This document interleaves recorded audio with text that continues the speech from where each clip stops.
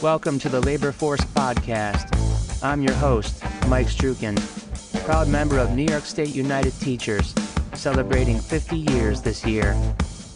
Big news on the labor front this past week, as reported by Politico. Michigan on Friday became the first state in more than half a century to repeal the right-to-work law. Governor Gretchen Whitmer signed legislation passed by the Democratic-controlled legislature, overturning a 2012 GOP law that allowed workers to choose not to join unions or pay union dues as a condition of employment, even if the union represents them in negotiations. That last part is the kicker. You work in a unionized workplace, you're not in competition with your colleagues, you're not on a pedestal, you can't bargain your own contract. You're subject to the contract the union negotiates on your behalf. Don't like it? Talk to the negotiating committee and suggest changes. Get involved. Or just give up your benefits. Plunge into our capitalist paradise and be your own boss and set your own terms. Good luck.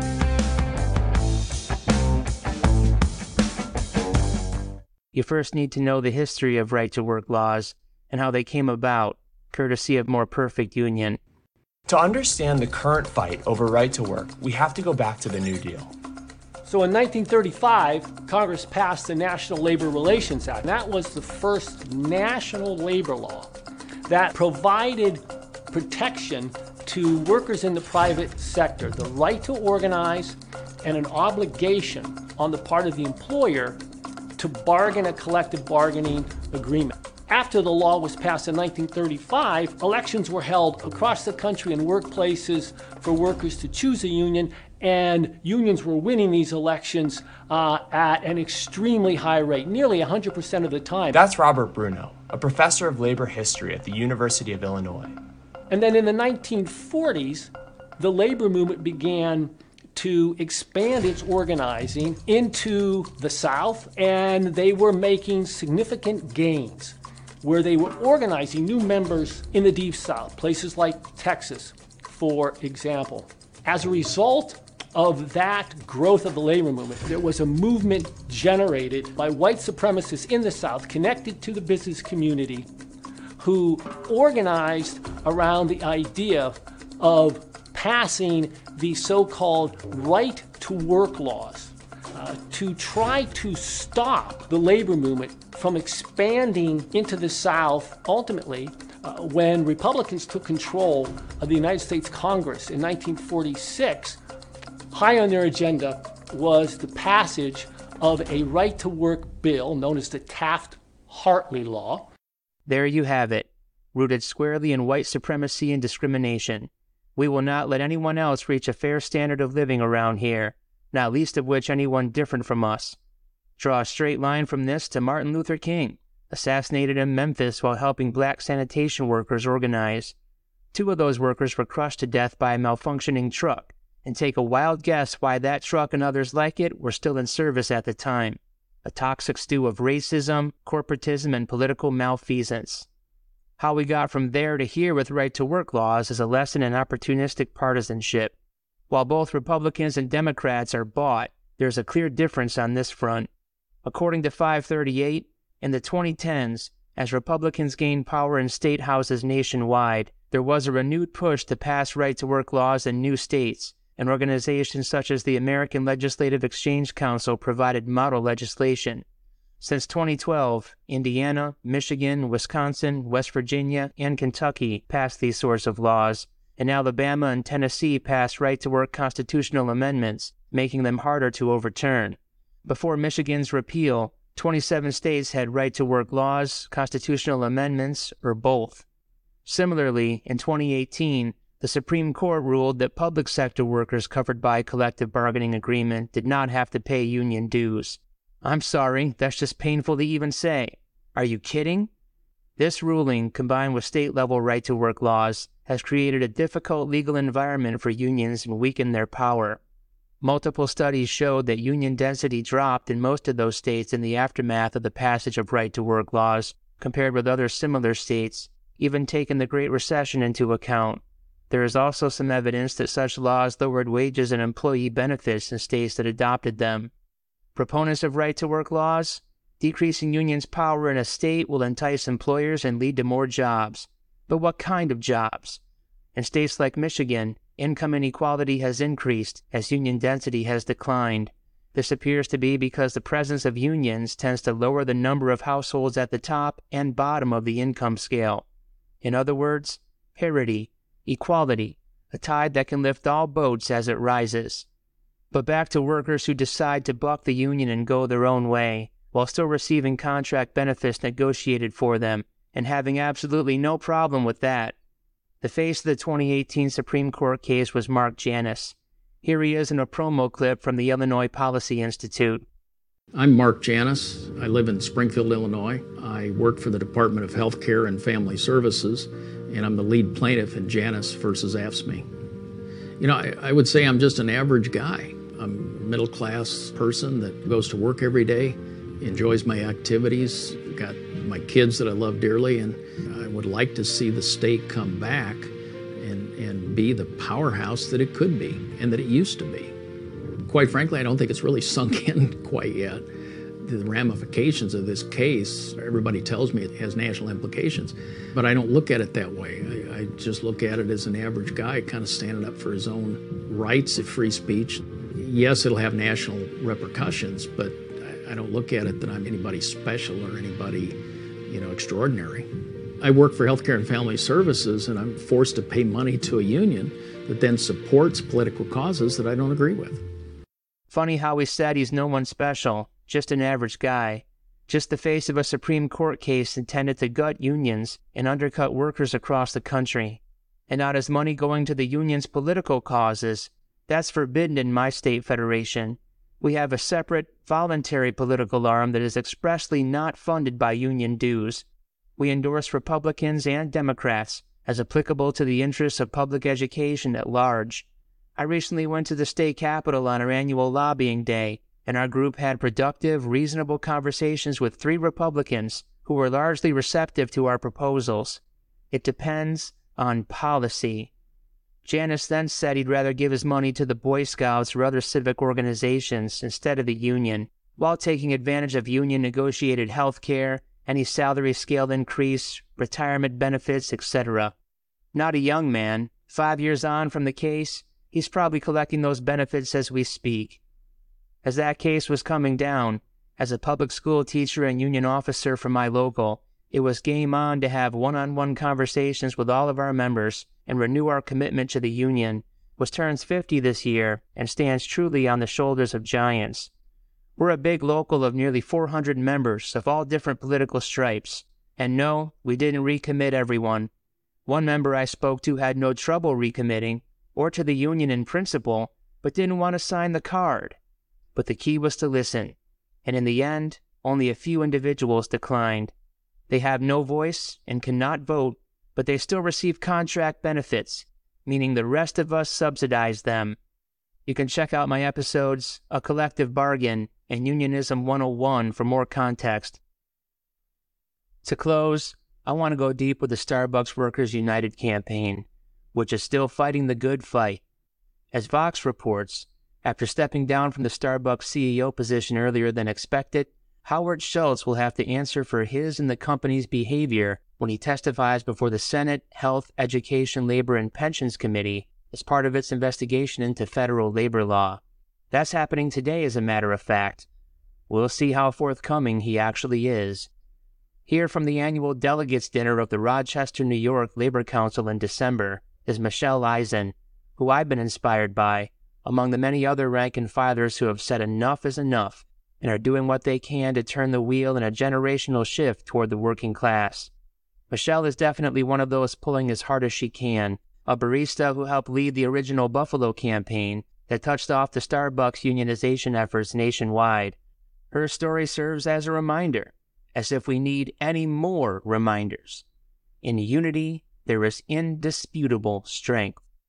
Michelle Eisen, who I've gotten the pleasure to know recently, is a 12-year Starbucks barista in Buffalo, New York, also a great city for those that haven't spent much time there. She led a successful organizing drive at her store, becoming the first unionized Starbucks in the nation.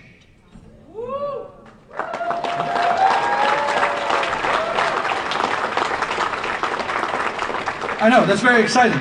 Even more exciting, it immediately galvanizes a movement, not only in Buffalo, but all over the country. They've grown now in less than a year to include over 260 union stores with 7,000 members.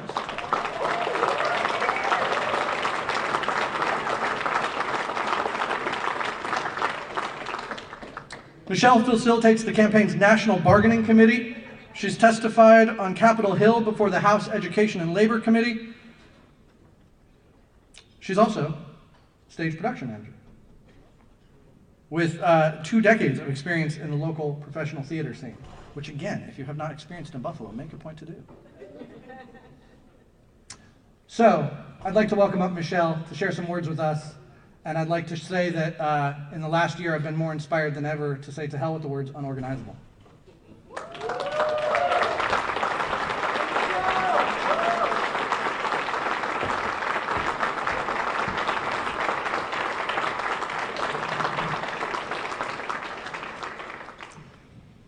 So I started with Starbucks in 2010.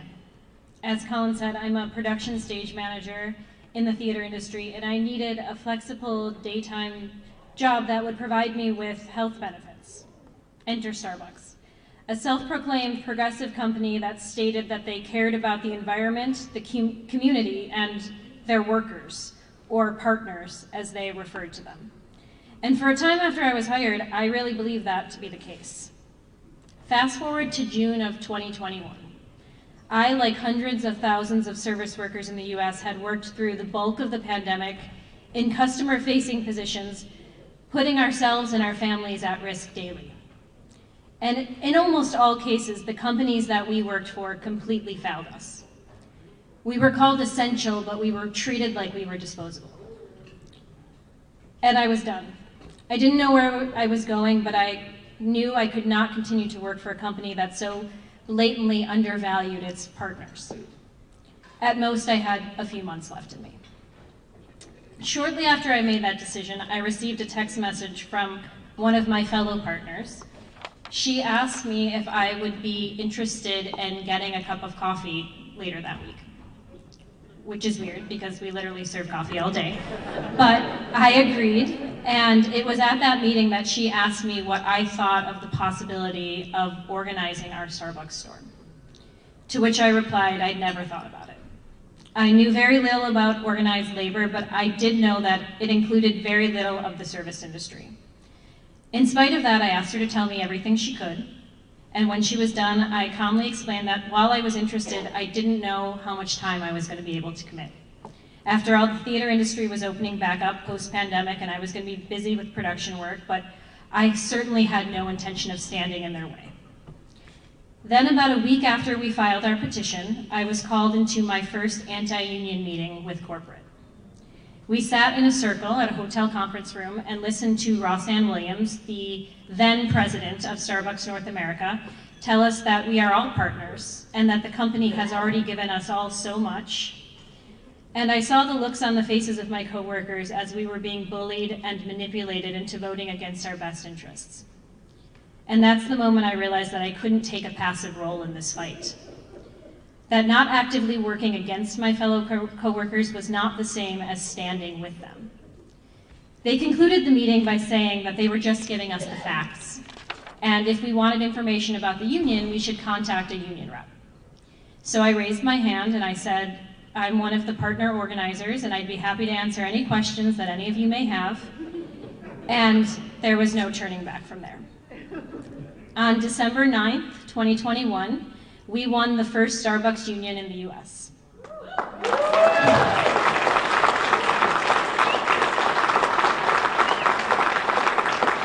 Since then, our campaign has grown into a movement. As of today, we have 270 unionized locations across the country, with more joining every day. As reference, a little under a year ago, there were 0 unionized locations in the US. I've been told many times that our campaign is different, that it is unlike organizing campaigns of the past, and while that's true in some ways, it's more accurate to say that what Starbucks workers are doing is merely an extension of what many worker organizers throughout US labor history have already done. We have been able to harness social media and video platforms to talk with workers across the country and globe, and these have been invaluable tools. But the most important lesson of our success is that the basic elements of organizing are the same as they were 100 years ago.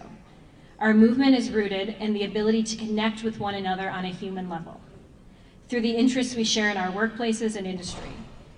Using those techniques refined from previous organizing efforts, we have created a campaign that is largely worker-led. We refer to them as partner organizers. It's simply workers from one organized store connecting with a worker and helping that worker organize their store. We also play large roles in other aspects of the campaign, such as communications, broader strategy questions, and media. I mentioned earlier how little I knew about organized labor before my involvement with this campaign, but that I knew it included very little of the service industry. In large part because it's an industry that has long been thought to be unorganizable for a multitude of reasons. It takes a lot of support to organize an industry like ours, and a lot of unions would consider our campaign too big a risk to take. Fortunately for us, Gary Bonadonna Jr. of Workers United own Rochester Regional Joint Board here was willing to take on that challenge. And we are very lucky to have been able to form such a collaborative relationship with a union as established as Workers United. Not only is our worker-led structure supported, but it is encouraged and even celebrated by both the staff and our fellow union members, who have committed $1 million of their own dues to a strike and relief fund for our Starbucks campaign. I can't think of a more fitting example of solidarity. There is a pervasive way of thinking that has been drilled into most surface workers, that the jobs are unskilled, that we don't deserve fair wages or safe working conditions, and that being disrespected regularly is just part of the job. And if we don't like it, we can go work somewhere else. Anybody who has ever spent a day on the floor in one of these cafes can tell you that our jobs are far from unskilled. Our labor is valuable. It brings in billions of dollars a year for Starbucks, and without our labor, the business would simply cease to exist. And I hope this movement is a small step in changing that way of thinking. Our asks are pretty simple. Listen to our voices when it comes to working conditions, pay us fairly, invest in our futures with the company, because we are Starbucks. I'm often asked what it's going to take to win this fight, and to me the answer is simple, at least in theory. We continue to organize, we continue to support our fellow workers, we stand together to condemn Starbucks' anti-union behavior, and we ask the public to do the same. Because we are not only fighting corporate, we are also fighting the public brand of Starbucks. If Starbucks truly were the progressive company it professes to be, it would recognize our right to organize and be a leader in the industry. And I have a lot of hope that we will get there, but it won't be alone. Until then, we will continue to stand together, and we will continue to fight. Less than 48 hours from today will be the 1-year anniversary of that first unionized location in Buffalo, New York. There is a large rally happening in our city, downtown, and we would invite anyone here who would like to drive up to Buffalo for a couple of hours to join us, to stand in solidarity, to continue to call on Starbucks to do the right thing, to come to the table and start negotiating that first contract in good faith, and just to share the camaraderie that we feel so strongly from our city and from Rochester and our surrounding city, and basically anyone who isn't in the top 1%, because everybody seems to be rooting for us except for those who are afraid of us. So thank you all very much for having me here to speak with you today and to celebrate this wonderful organization.